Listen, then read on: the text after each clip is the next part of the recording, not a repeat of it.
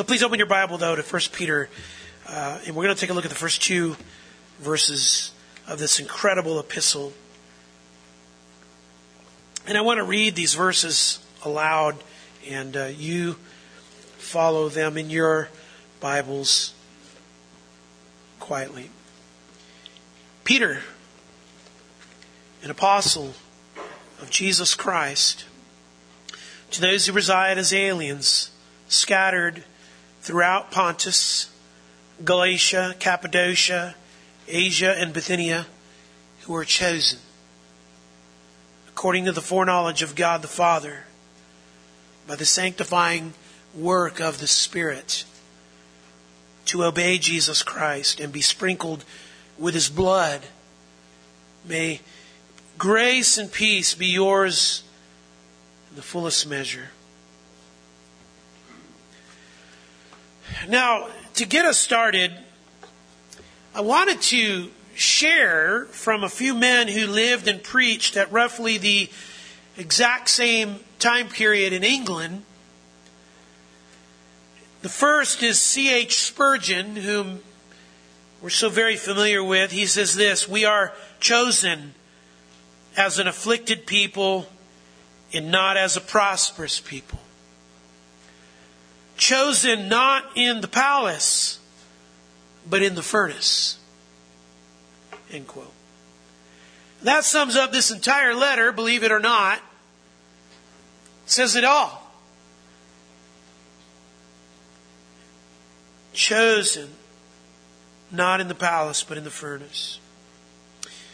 This is the very section, actually, that we're going to study this morning. Chosen in that way. In other words, God takes people who feel like they're in a kind of misery, as though burning alive,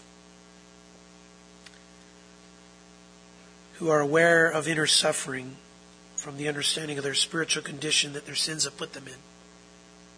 He takes those kinds of people to save.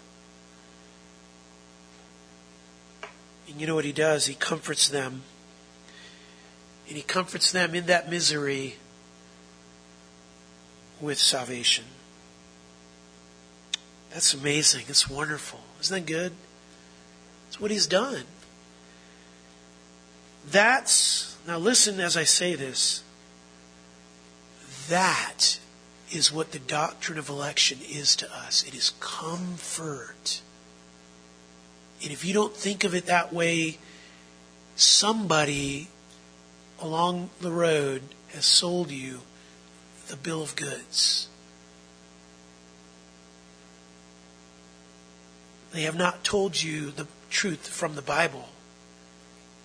It is the great source of comfort. In fact, that is why Peter starts this way here in 1 Peter. Remember, this is a letter written to people that are suffering, people that are struggling with affliction of various kinds. And as he's considering, how do I start this letter, he says, I'm going to start it talking about election. In fact, most don't like the doctrine of election, and some hate it. Listen to J.C. Ryle, quote, "Nothing gives such offense and stirs up such bitter feeling among the wicked as the idea of God making any distinction between man and man and loving one person more than another." He's right. He gets up the cackles.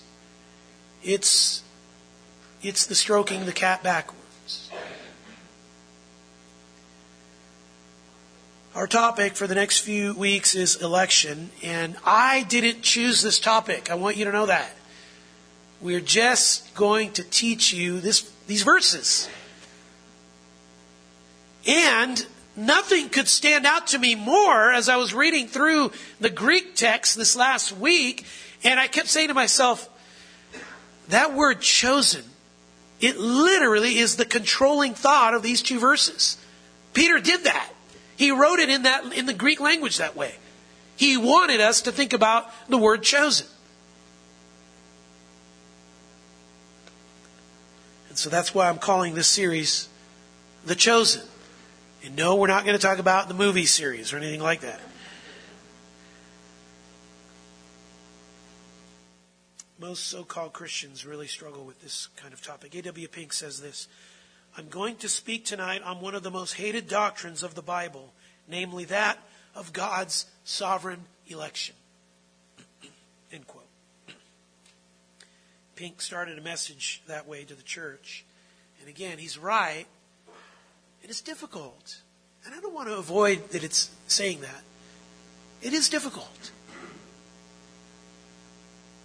But I do want to ask this question, because we should ask it.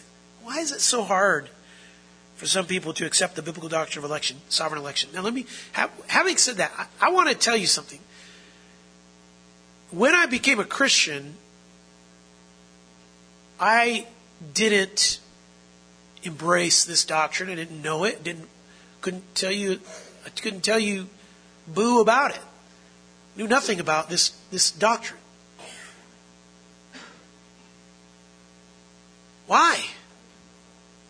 Because I didn't know much about the Bible. See, when did you start embracing this? Was there somebody that told you about it? No, I just started reading my Bible and just letting it speak for what it says. Then I began to bump into other people, and they started telling us what giving these titles and these names. I have that ringer tone too, by the way. Somebody's got something going on there. It's all right. I shouldn't be calling that out, right? That's too absurd. I hope everything's all right. Lots of names have been for it, and I didn't know, these names. And once I started to learn, names like Calvinism or election or predestination or whatever, I just said to myself, oh, well, okay, that's what it's called. Okay, I just didn't know. But the string was tightly attached to Scripture.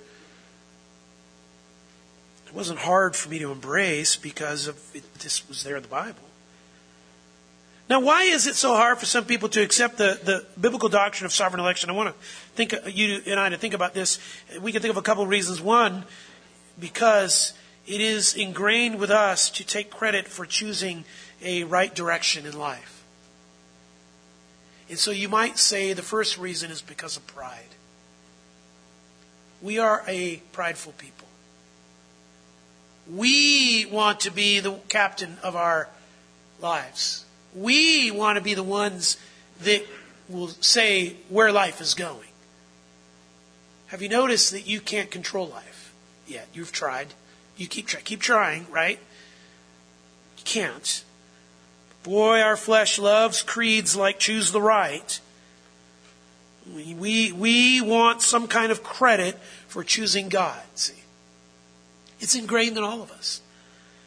But secondly, for some, I think it is hard to accept because it seems unfair. Now, the first reaction is a care for self. The second one is as a supposed care for others. You want to make it seem like you care so much about all the people of the world that you feel it would be unfair for God to choose to save some and not all. And it has not even dawned on you to think that there are many people that don't want to be saved. Do you want to know how many people don't want to be saved?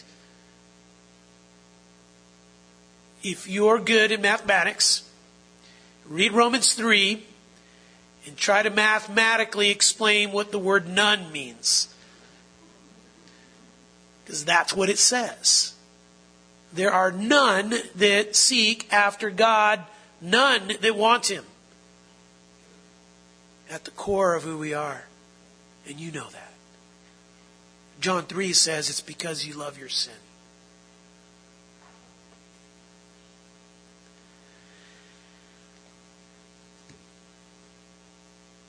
In other words, when we say that, when people say it would be unfair for God to choose to save some and not all, man in his nature wants God to measure right and wrong by his own standards.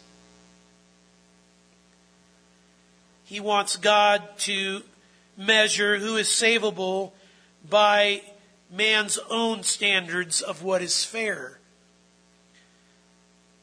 Let me put some thoughts before you. It's always good to remember Isaiah 55 verse 8. My thoughts are not your thoughts, nor are your ways my ways, declares the Lord. Or Psalm 50 verse 21 where God says, you thought that I was just like you.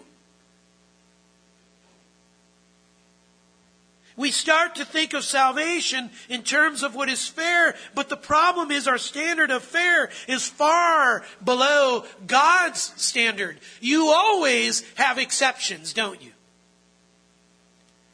And that's because you realize that the bar for your own righteousness keeps getting lowered and lowered and lowered the more bad you do. Now, if we got what was fair, what would we get? Hell. Listen, I say this with as much tenderness as I can try to convey to you. Salvation isn't about fairness. It's about grace. Now, as we look at this first part of 1 Peter, we have to make some connections with some comments, okay? This first part is called a greeting. And this is typical of how writings were. Paul writes this way. Peter writes this way. Very many people write this way. But there's way more here than the usual greeting where you just say, Peter, to these Christians at these churches, peace to you guys, In just this greeting, Peter helps us understand something massively profound. What he does is he takes heaven and he takes earth and he makes them shake hands. And he touches them together in an incredible way. Now look at this first verse and I'm going to show you. He's going to talk about election. Notice verse 1, the very end of it, it says, who are chosen. Those who are elect. Now this whole letter is Peter encouraging them that are facing pressure. We made that point last week. Facing some situations of suffering. And Peter is going to attach them, chapter 5, verse 12, to the true grace of God. But the first way to get them to that grace is through sovereign grace. And that is what election is. It is to get them connected to election. And he does it by showing the apostolic work of grace in the gospel on this earth. Okay? In other words, their connection to election as it relates to this earth. Look at verse 1. Peter, an apostle of Jesus Christ, to those who reside as aliens, scattered throughout Pontus, Galatia, Cappadocia, Asia, and Bithynia. To the believers, he says, to the Christians who reside, that is, who live, and this is the key word here, as aliens. As, in other ways, maybe some of your translations say sojourners. As renters. As guests. As nomads or travelers. Visitors, if you will. And then he lays out the different provinces that these people live. Now, as it relates to this earth, they have this location. I mean, this is the perspective of election as far as this earth goes. They're here and they're in these areas. And I love that he does that because he wants us to understand you can't think of election in terms of all the people that are out there that are elect, oh, if we only knew them. Like one guy once said, if you could just take the, back of the shirt and see the E written on the back of them, you know who to share the gospel with and all that. But that's not how it works. But as far as heaven goes, it is all, verse 2, according to the foreknowledge of God the Father by the work of the Spirit to obey Jesus and so forth. So in other words, the first thing we need to understand that the gospel does have to physically go out to these physical people to hear it and receive it, and they live in these physical locations, right? All these provinces. We don't say when we speak of the doctrine of election, we don't say, well, you don't even need to share the gospel with anybody. No, of course you do. And you need to call for them to believe it. Right where they live. And so for Peter to talk about election, he has to connect the divine to the earth, where places like Pontus and Galatia and Cappadocia and Asia and Bithynia are at. In other words, election even relates with places like that. Now on this earth, notice, still talking about them being on this earth, it says they are scattered. That's the word used there. And this is the Greek word diaspora. Have you heard of that word, diaspora?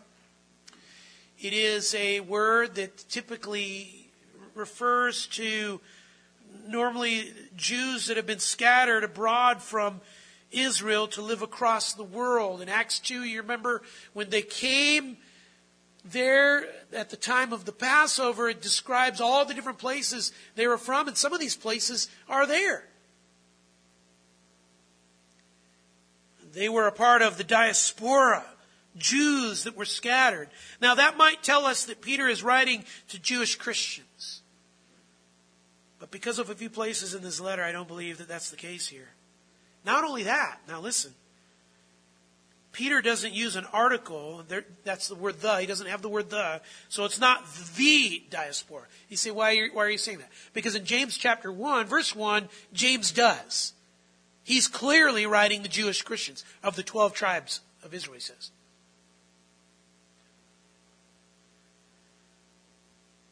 So what's the point for Peter? Look at chapter 2, verse 11. I urge you as aliens and strangers to abstain from fleshly lust. He's just saying, he calls them aliens there, strangers. He's just saying you don't belong here.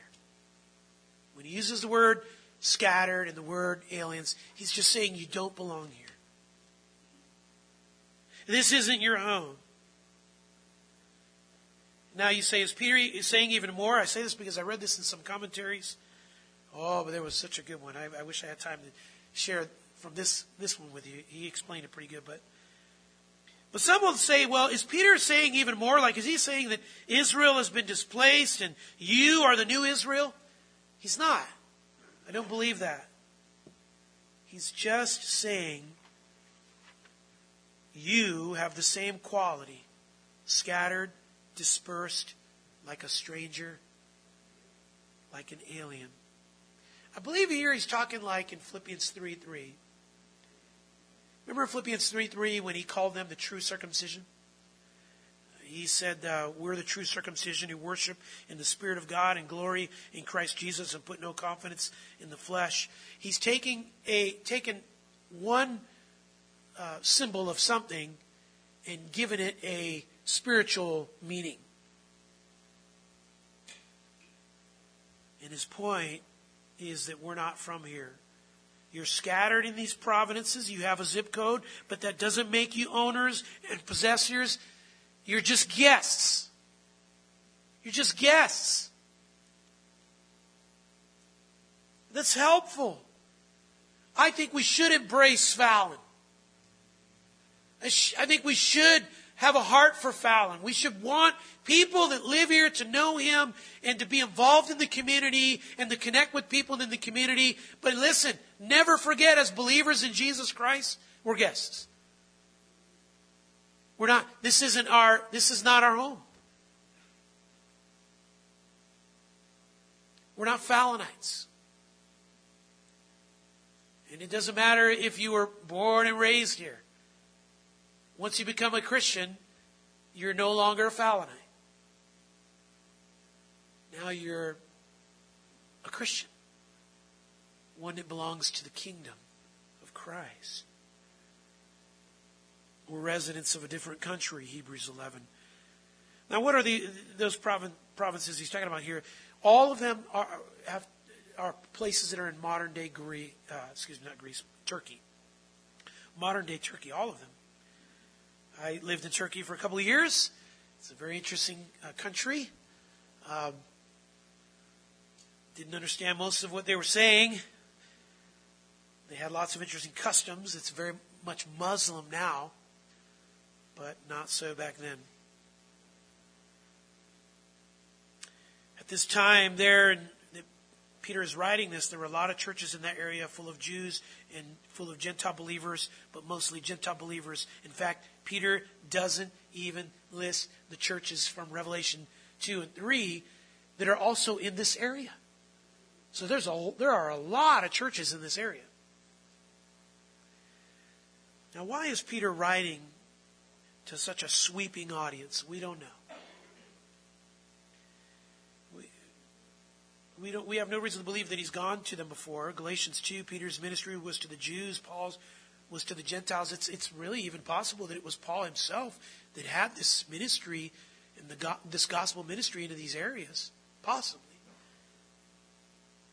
But right at this point, Peter feels the need to shepherd these believers in these churches who are facing suffering kind of pressure. And I'm glad he does. Peter never felt like he needed to be invited to anything anyway. So, right? That's not his thing.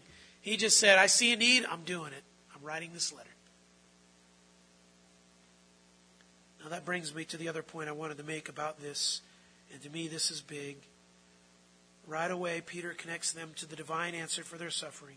It says, who are chosen. Diaspora, scattered. Persecution that scatters people. In the midst of that, he says, the world doesn't choose you, but you're chosen. God chooses you.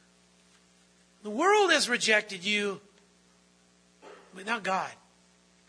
He's chosen you.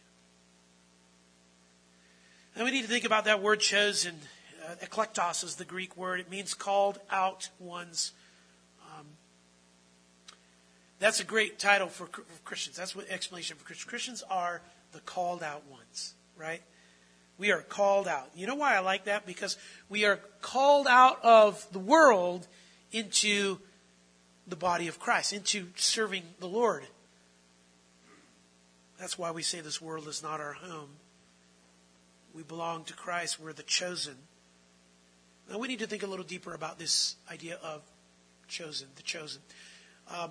Israel was called the chosen, right? Deuteronomy chapter 7, verse 6, for you are a holy people to the Lord your God. The Lord your God has chosen you to be a people for his own possession out of all the peoples who are on the face of the earth. Chosen, the elect. Israel was the Lord's elect. Let me give you a few places to see this here so that you understand this is not just kind of pulled, as some isolated thing. Deuteronomy 14, verse 2, for you are a holy people to the Lord your God, and the Lord has chosen you. It says that about Israel. Psalm 105, verse 43, he brought forth his people with joy, his chosen ones with a joyful shout. Psalm 135, verse 4, for the Lord has chosen Jacob for himself, Israel for his own possession. Now, what made God choose Israel? Nothing, right? Nothing. I mean, it took Israel 5 minutes before she was worshiping the golden calf. Moses left. All right, make the golden calf. We're going to worship it. We're going to have a party. Whoa, where did that come from? 5 minutes is all he needed. Parents, you don't have to wonder a whole lot when you leave your kids for 5 minutes. Okay? There's that little thing inside their hearts. And it was in yours too, if you were honest, as a child.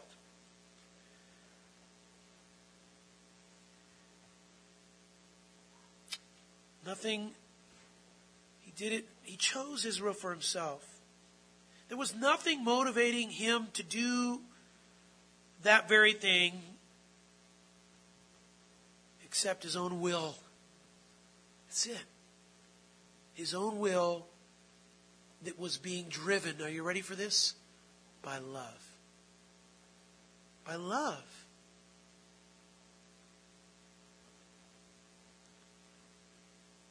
You know how I know that? Because there's a Trinity. The Trinity is true. And that's where the plan for this came from. And if you have the Trinity, that means you have three persons, one essence. In three persons, there's going to be relationship. And in relationship, there's going to be love. What motivated choosing? Love.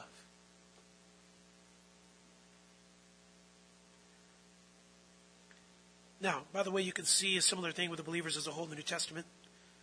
Israel was the Lord's elect. The church is the Lord's elect too. Matthew 24, verse 22. Unless those days had been cut short, no life would have been saved. But for the sake of the elect, those days will be cut short. What days is he talking about? Talking about the tribulation days just before Jesus returns. Who's the elect? The church here on this earth. Believers, Christians, right? So believing Israel is the chosen. The church is the chosen. Later in chapter 24, verse 31 of Matthew, the angels will gather together his elect from the four winds. The elect, the chosen.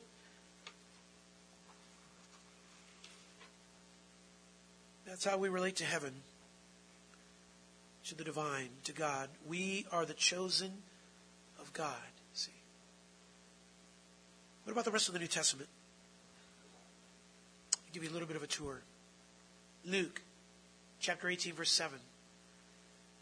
Will not God bring about justice for his elect who cry to him day and night? And will he delay long over them? Who's that? The saints, the church. Romans 8:33, God's elect. Romans 9:11, God's choice. Romans 11:7, what Israel is seeking, unbelieving Israel, it has not obtained, but those who were chosen obtained it. Obtained what? Salvation. The chosen, see? 1 Corinthians 1:9, you were called into fellowship with his Son, Jesus Christ our Lord. And there's so many places here that we could refer to. Colossians 3:12, so as those who have been chosen of God, holy and beloved, put on a heart of compassion. What are Christians? The chosen. Those who have been chosen of God. 2 Thessalonians 2:13, God has chosen you from the beginning for salvation. 2 Timothy 2:10, I endure all things for the sake of those who are chosen. Who gets salvation? Those who are chosen. The chosen. You say, oh man, what made God choose people? Some and not others. His own will. You'll never know. You'll never know. Except his own love. Why would we be so discouraged about the love of God? What's Peter saying then in these opening words? He's saying this. Here you are. You're getting beat up by the world. You're suffering. You're struggling. You're going through maybe a difficult time. And you might not be the world's choice, but as Christians, you're God's chosen. So guess what? You're okay. In these two verses, Peter points to election and says that's the greatest source of comfort we have for suffering. You say, okay, well then, I better learn more about it then. Yeah, I agree. And that's why, there in your notes, I've given you 7 insights into the amazing truth about God's sovereign election. This morning, you get 1. So, we're going to learn about, first of all, the particularity of election. The particularity of election. What do I mean by the particularity of election? You say, I don't even know. I'm trying to spell this thing here. I know. Sorry about that. I wasn't one of those spelling bee kids either, so, Well, I was, but I was one of the first ones that went out, like, oh man, it's 2 syllables. This is hard. All right, so here we go. The composition of it. The nature of election. What is this thing? What is so particular about election? In other words, God has chosen particular people. What then is the nature of election that it is particular? And what I'd like to do is break down these 2 verses phrase by phrase. Believe it or not, in the Greek, after saying Peter, an apostle of Jesus Christ, Peter, the very next word that he says is chosen. Elect. So that tells us that's the main thought. It's a passive verbal adjective which has both a noun and verb feel to it. It implies someone else chose us. It's outside of us. What's that mean? Chosen by God. That's what is so particular about this. We are chosen by God Himself. You say, so are you saying God just chose some people out of the whole world? Yes. Yeah, that's what this is saying. You say, is that really how the Bible presents salvation? God choosing ones that He wants from many others? Well, I'm just going to let Scripture speak. So turn to Matthew chapter 20 and let's go on a journey. And let's see what we can learn, okay? It's very important that you understand that I'm not the inventor of this doctrine. Calvin is not. Augustine is not. Matthew chapter 20. Now, the Lord anticipated people would hate this doctrine, and that's part of what I want to show you.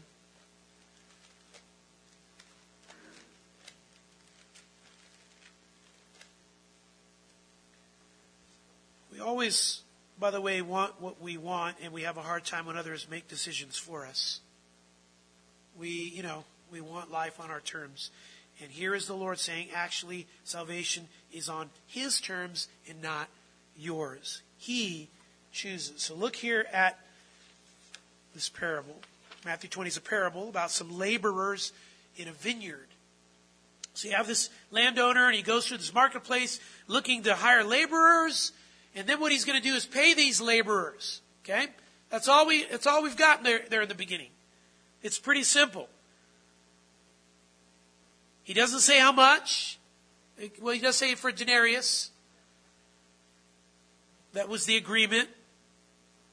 But he doesn't say anything about prorating or anything like that. You're going to get paid denarius. Okay? Go work.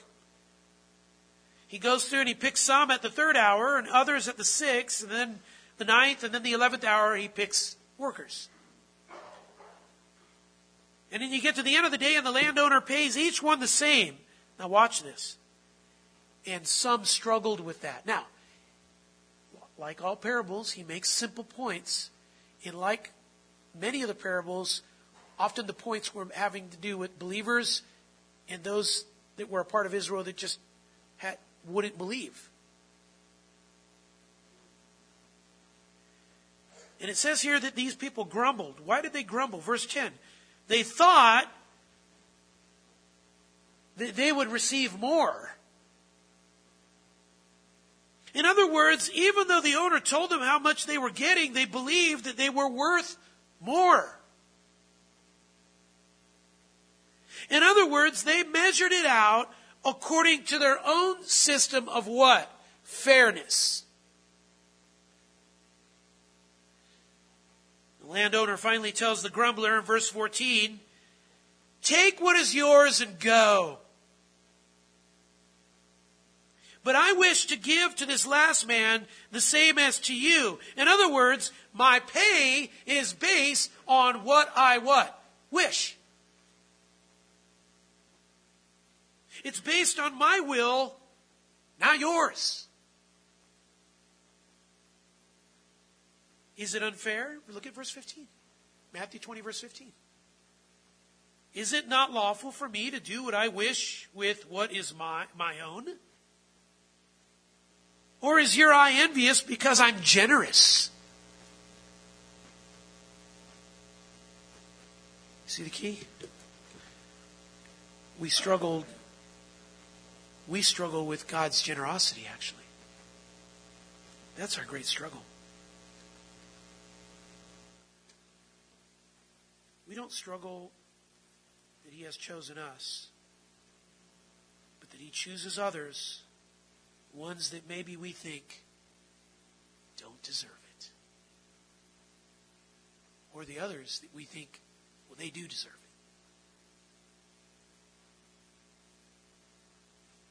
Here we are. See? No different. He knows us. The whole parable is about God picking out whom He wanted to give eternal life to. And Israel understood that and didn't like it.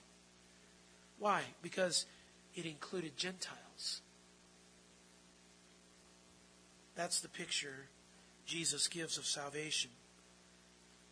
Jesus knows that about us. In fact, go to Luke 4 for a moment. I just want to drive this home a little deeper.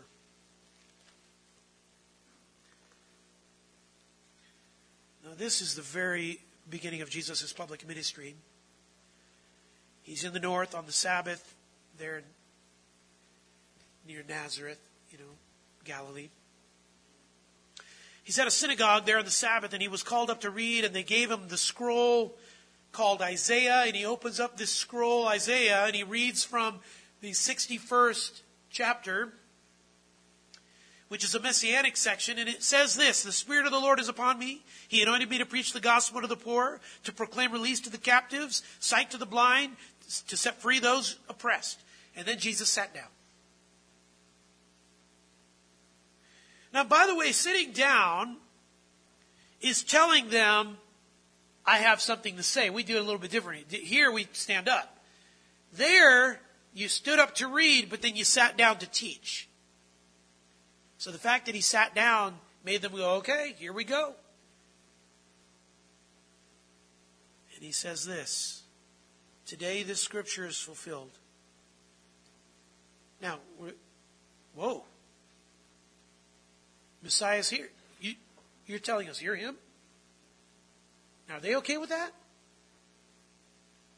Watch this. In the beginning, yes. Look at it, if you're there.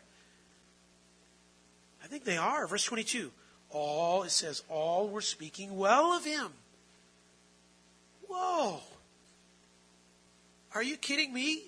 Messiah just walks right through the door, comes and sits down in our synagogue, and makes us aware that he's here. Can it get any better than that? Any easier than that? Let's go, right? This is exciting. But Jesus isn't done speaking. Verse 23. He says, well, in a moment, though, hang on here, guys. In a moment, you're going to say, physician, heal yourself. In other words, what you're going to say is this: hey, wait a minute. We're not the sick ones. You are. I mean, you're just like us. If we're sick, you're sick. Don't make yourself out to being better than us. We saw you. We saw you growing up. You were right over there from that town called Nazareth. And by the way, nothing good comes out of Nazareth, so come on.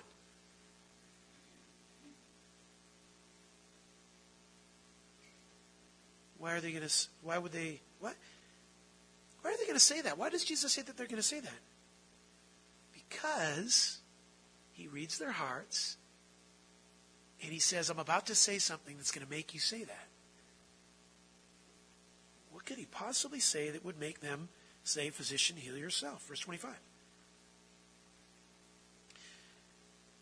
He reads their hearts before they can even react, and he says, but I say to you, in truth, there were many widows in Israel in the days of Elijah. Many, many widows.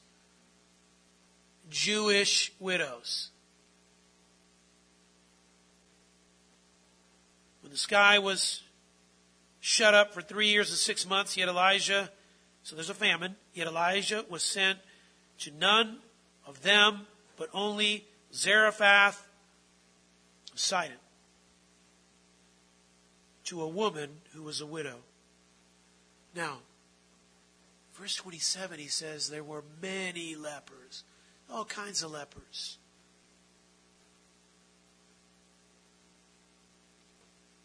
None were cleansed but Naaman the Syrian. Verse 28, all the people in the synagogue, when they heard these two stories, were filled with rage as they heard these things, and they got up and drove him out of the city and led him to a cliff to throw him over. Now, what made him so mad? This, that Jesus was saying, out of many, God chose a Gentile woman and a Syrian man to cleanse. That is unfair. Why wouldn't he choose us? How dare you? How dare you come in here and tell us that God chooses some when there are many here? How dare you? That's what they're saying to Jesus. It's terrible. They were enraged at how God chooses some and not others. Worse, that the ones that God chooses are the wrong ones. The truth about election, beloved, enrages man. It always has. It always will. He hates this doctrine. A.W. Pink was right. Jesus was basically telling them all about God's sovereign grace, and the people hated him for it. Now, beloved, the fact that God chooses some from many is all over the place. And if you don't seek to embrace this, notice, I didn't say that you're going to fully understand this. It's possible to embrace something that you don't fully understand. You do it all the time. You can't even explain the Trinity, can you? You can't explain who wrote the Bible. You can't even explain who lives your Christian life.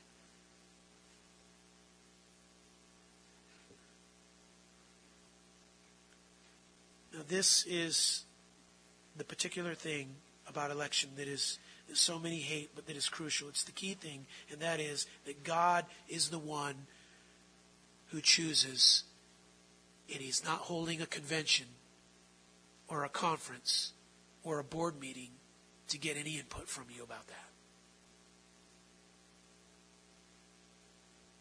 John 15:16. You did not choose me, Jesus said to the disciples, but I chose you and appointed you that you would go and bear fruit and so forth. It's like Jesus is correcting something in their minds when he says that. You know, make sure you think this way, guys. You didn't choose me. Why do you start with the negative? He does that because this is what they're thinking. They have to be programmed differently with truth. That's where the mind wants to go. That's where our logic rests. I did this. Jesus says, no, you didn't. God did it. So Jesus says it. Luke says it. Luke says it in Acts 13. Paul and Barnabas are preaching the gospel there. And it said nearly the whole city assembled to hear it. And some Jews saw the big Gentile crowd. Oh man, this is going to be incredible. But then they got jealous, and so they decided to stir it up.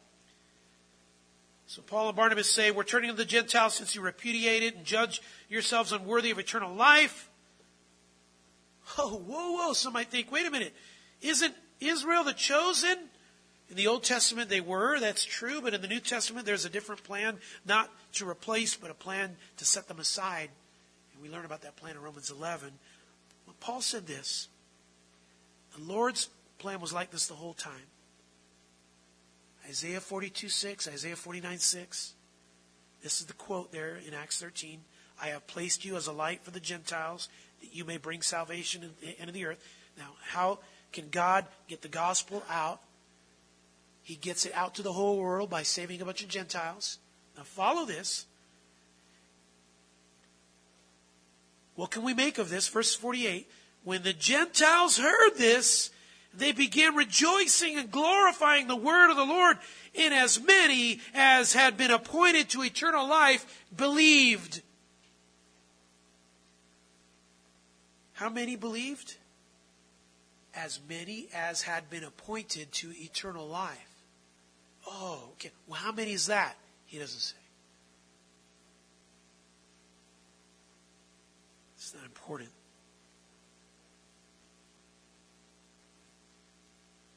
But it came to those that believed. And the ones that believed were the ones that were appointed. The ones chosen. Who did the choosing? God did.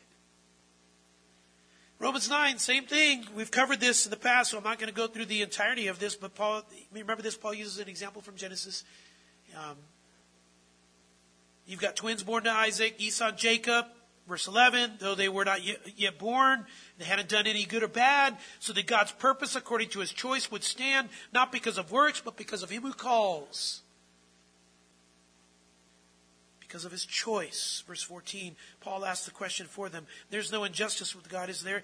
In other words, does this show that God is unfair? I love that he goes there. He's saying, yeah, I know what you're thinking. You think God's unfair when I say this. May it never be.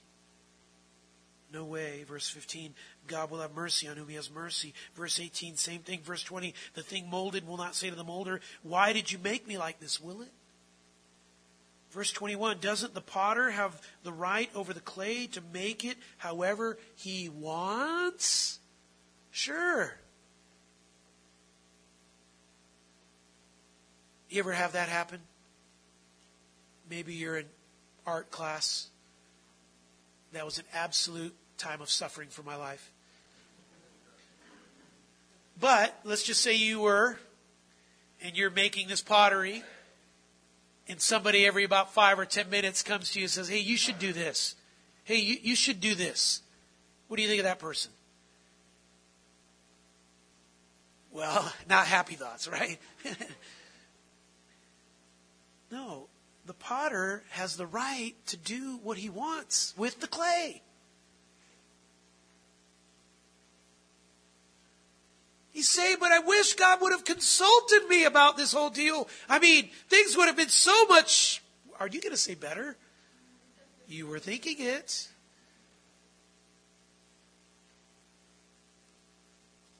No. Evil people don't have better plans than God. He says it's all based on his will. It's not based on anything but his will. And when we fight against that, we're fighting against the molder. He has the right. And we're just being prideful when we say he doesn't. Ephesians 1:3, blessed be the God and Father of our Lord Jesus Christ, who has blessed us with every spiritual blessing in the heavenly places in Christ. Oh, wonderful. Who's he talking about? Christians. How has he blessed us? What's an example of that blessing? Oh, wait till you hear this. Verse 4. Just as he chose us in him before the foundation of the world. He tells us when he chose us. When? Before the world existed. Listen. God's existence before time began was when he chose us. Before time began. That's the part that the scientists like to tell us has the word like billions and millions and all that kind of stuff. They don't know. They have no clue. None. Zero. And at best, they're making what they call educated guesses. But I'm going to call them biased guesses.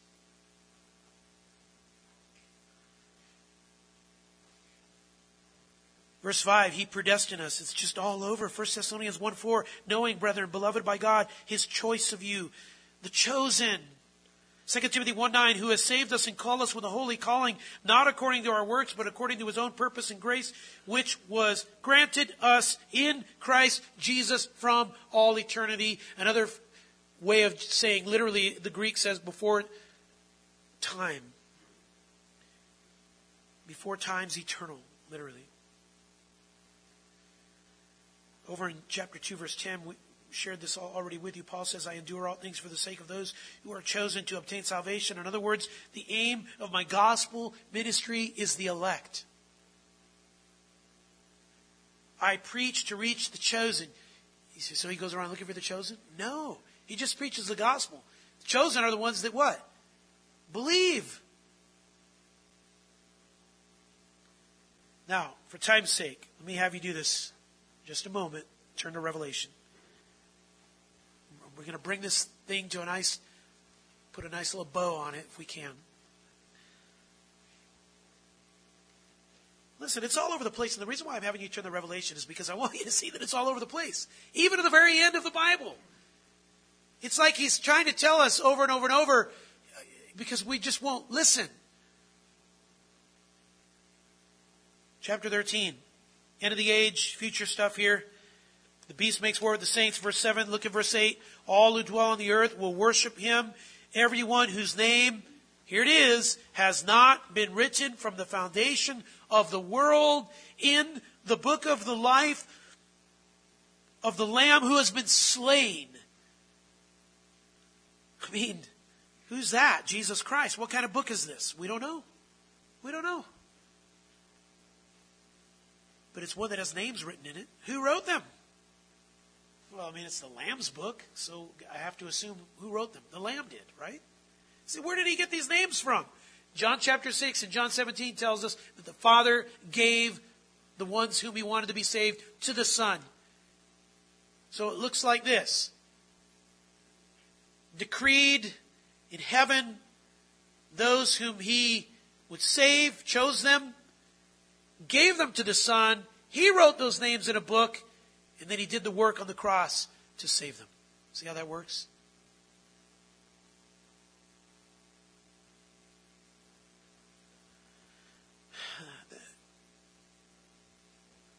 It's amazing.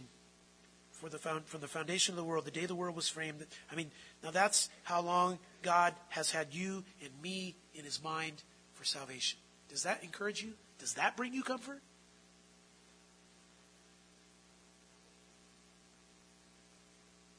Chapter 17, verse 8, if you want to look there. Those who dwell on the earth, whose name has not been written in the book of life from the foundation of the world, will wonder when they see the beast. Now the beast is going to, it seems to be taken out and then come to life, and they're going to be all gawking in wonder. But who is it? It's the non-chosen. It's the non-elect that are going to wonder. Over to verse 14, Revelation 17:14. These will wage war against the Lamb, and the Lamb will overcome them, because he is Lord of lords and King of kings, and those who are with him are called the chosen, are the called and chosen and faithful. The chosen. That's us believers, the chosen. We're all of those. That's not all. Look over at Revelation 20. This is the great white throne of judgment, verse 14.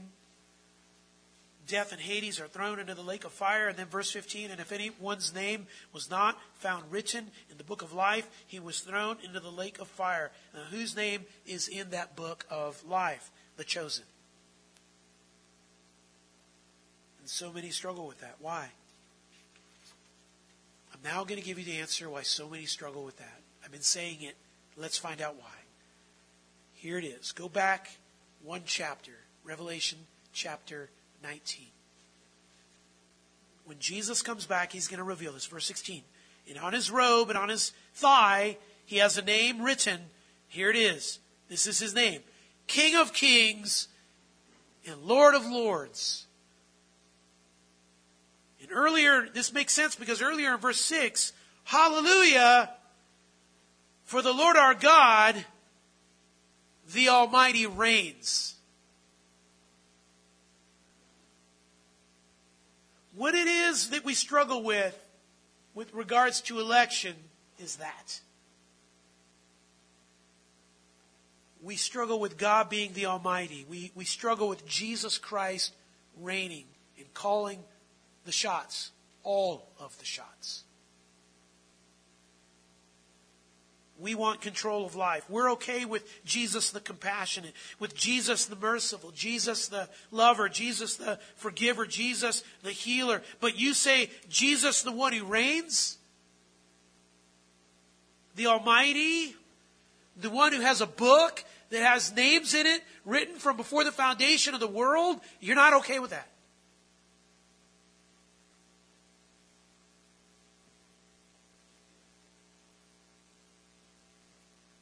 You say that when it comes to salvation, and mankind loses it. You've taken away what is precious for us, our choice, the freedom of will. What if the freedom of your will would never choose Him? Huh? You say, why would you even say that? Why go there? I didn't. Again, go read Romans 3. I'm not making this up. Now, I want to close with this picture. So turn to Daniel 4 as we close. This is the picture in Daniel 4. Now, I believe this doctrine of God's sovereign will to save is the very thing that finally broke King Nebuchadnezzar. Did you know that? It is. Daniel 4 verse 4, King Nebuchadnezzar was feeling so good about himself, felt strong, felt empowered, so much victory, so much glory, so much reign everywhere. Read it for yourselves. You can just read the history of Nebuchadnezzar and you'll see the guy was unbelievable in terms of reign.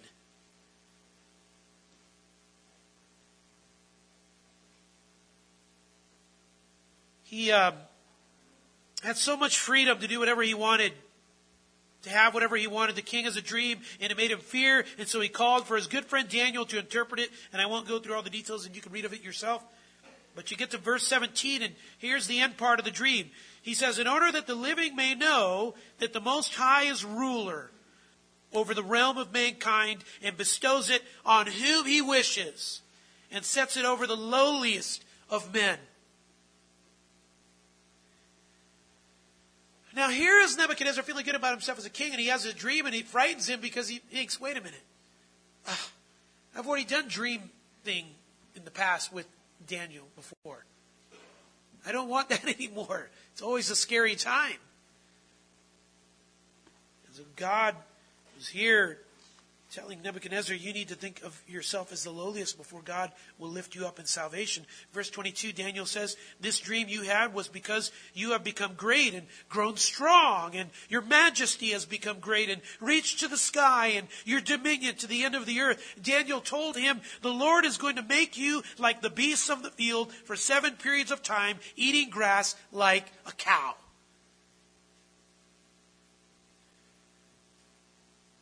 That does not sound like an awesome time in life. Watch this. He says, this is going to happen until you recognize that the Most High is ruler over the realm of mankind and bestows it on whomever He wishes. He told him, your kingdom will be assured to you after you recognize that it is heaven that rules. So what's he need to do? Verse 27. Break away now from your sins by doing righteousness, and from your iniquities by showing mercy to the poor. So verse 30, guess what Nebuchadnezzar does? The opposite of that. Don't we all? God tells us what to do. We go, okay, and you go the opposite direction. He glorifies himself. There in verse 30. Look at my kingdom. I'm so awesome. Listen, I'm giving you it's way more than what I'm telling you. I'm so awesome, he's saying. Verse 31, a voice came from heaven. King Nebuchadnezzar, to you it is declared, sovereignty has been removed from you until you recognize that the Most High is ruler over the realm of mankind and bestows it on whomever He wishes. This is the 3rd time he is saying, and bestows it on whomever He wishes. What point are you trying to make to Nebuchadnezzar? That he bestows it on whomever he wishes. Are you trying to tell me that he bestows it on whomever he wishes? What I'm trying to tell you is that he bestows it on whomever he wishes. Okay. Watch this. He says, listen, Nebuchadnezzar, I'm taking your freedom away until you can admit that God is sovereign and gives salvation to whomever he wishes. So God brings the king low, just like Daniel said. And then verse 34. I, Nebuchadnezzar, raised my eyes toward heaven, and my reason returned to me, and I blessed the Most High, and praised and honored him who lives forever. That doesn't come without him being seeing himself as a lowly beast. He keeps saying, he goes on, Nebuchadnezzar says this, for his dominion is an everlasting dominion, and his kingdom endures from generation to generation. Do you know what he's doing? He's quoting Psalm 145. He's saying, God's right. I believe him. He's king.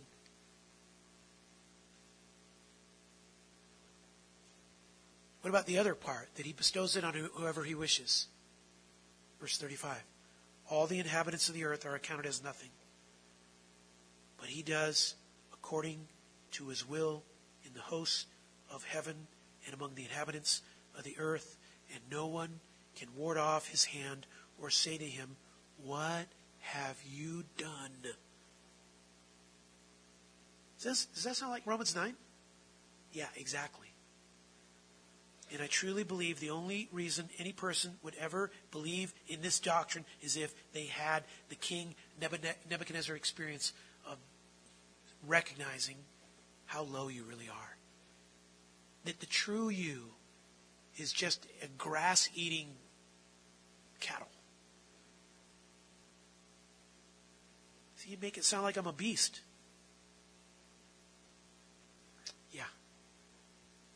Yeah. What is the Nebuchadnezzar experience? It's getting your pride crushed.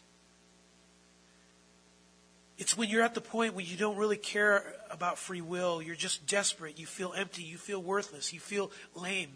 You feel too weak. You see yourself as unable, and you're like Peter in Luke 5, unworthy. You're like the publican beating his breast in Luke 18. Humility is the only way to embrace what Peter is saying. And you know, when you talk to a person facing the pressures that bring suffering, only a prideful, stubborn, free will keeps you from getting comfort from a doctrine like this.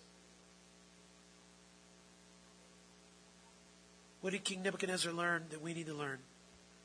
Number one, God is ruler over all. And number two, God is gracious to save all who will come to him. It's that simple. It is that simple. What a comfort.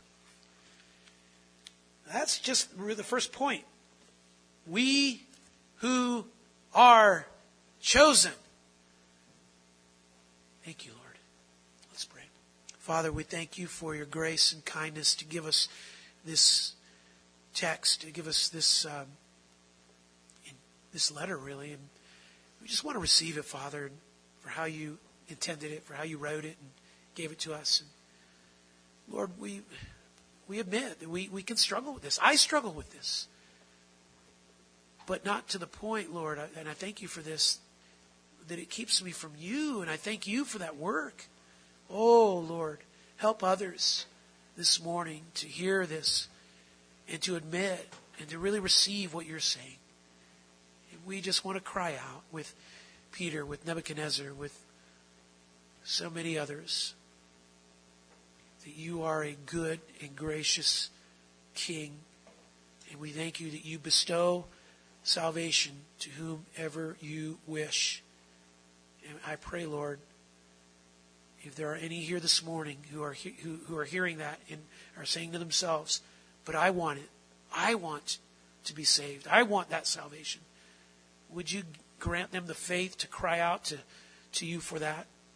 And I thank you in advance that I know you'll do the work of saving them, because that's what you promise. So, Lord, we bless you, we praise you, and we lift up the name of Jesus Christ. And we pray this in his name. Amen.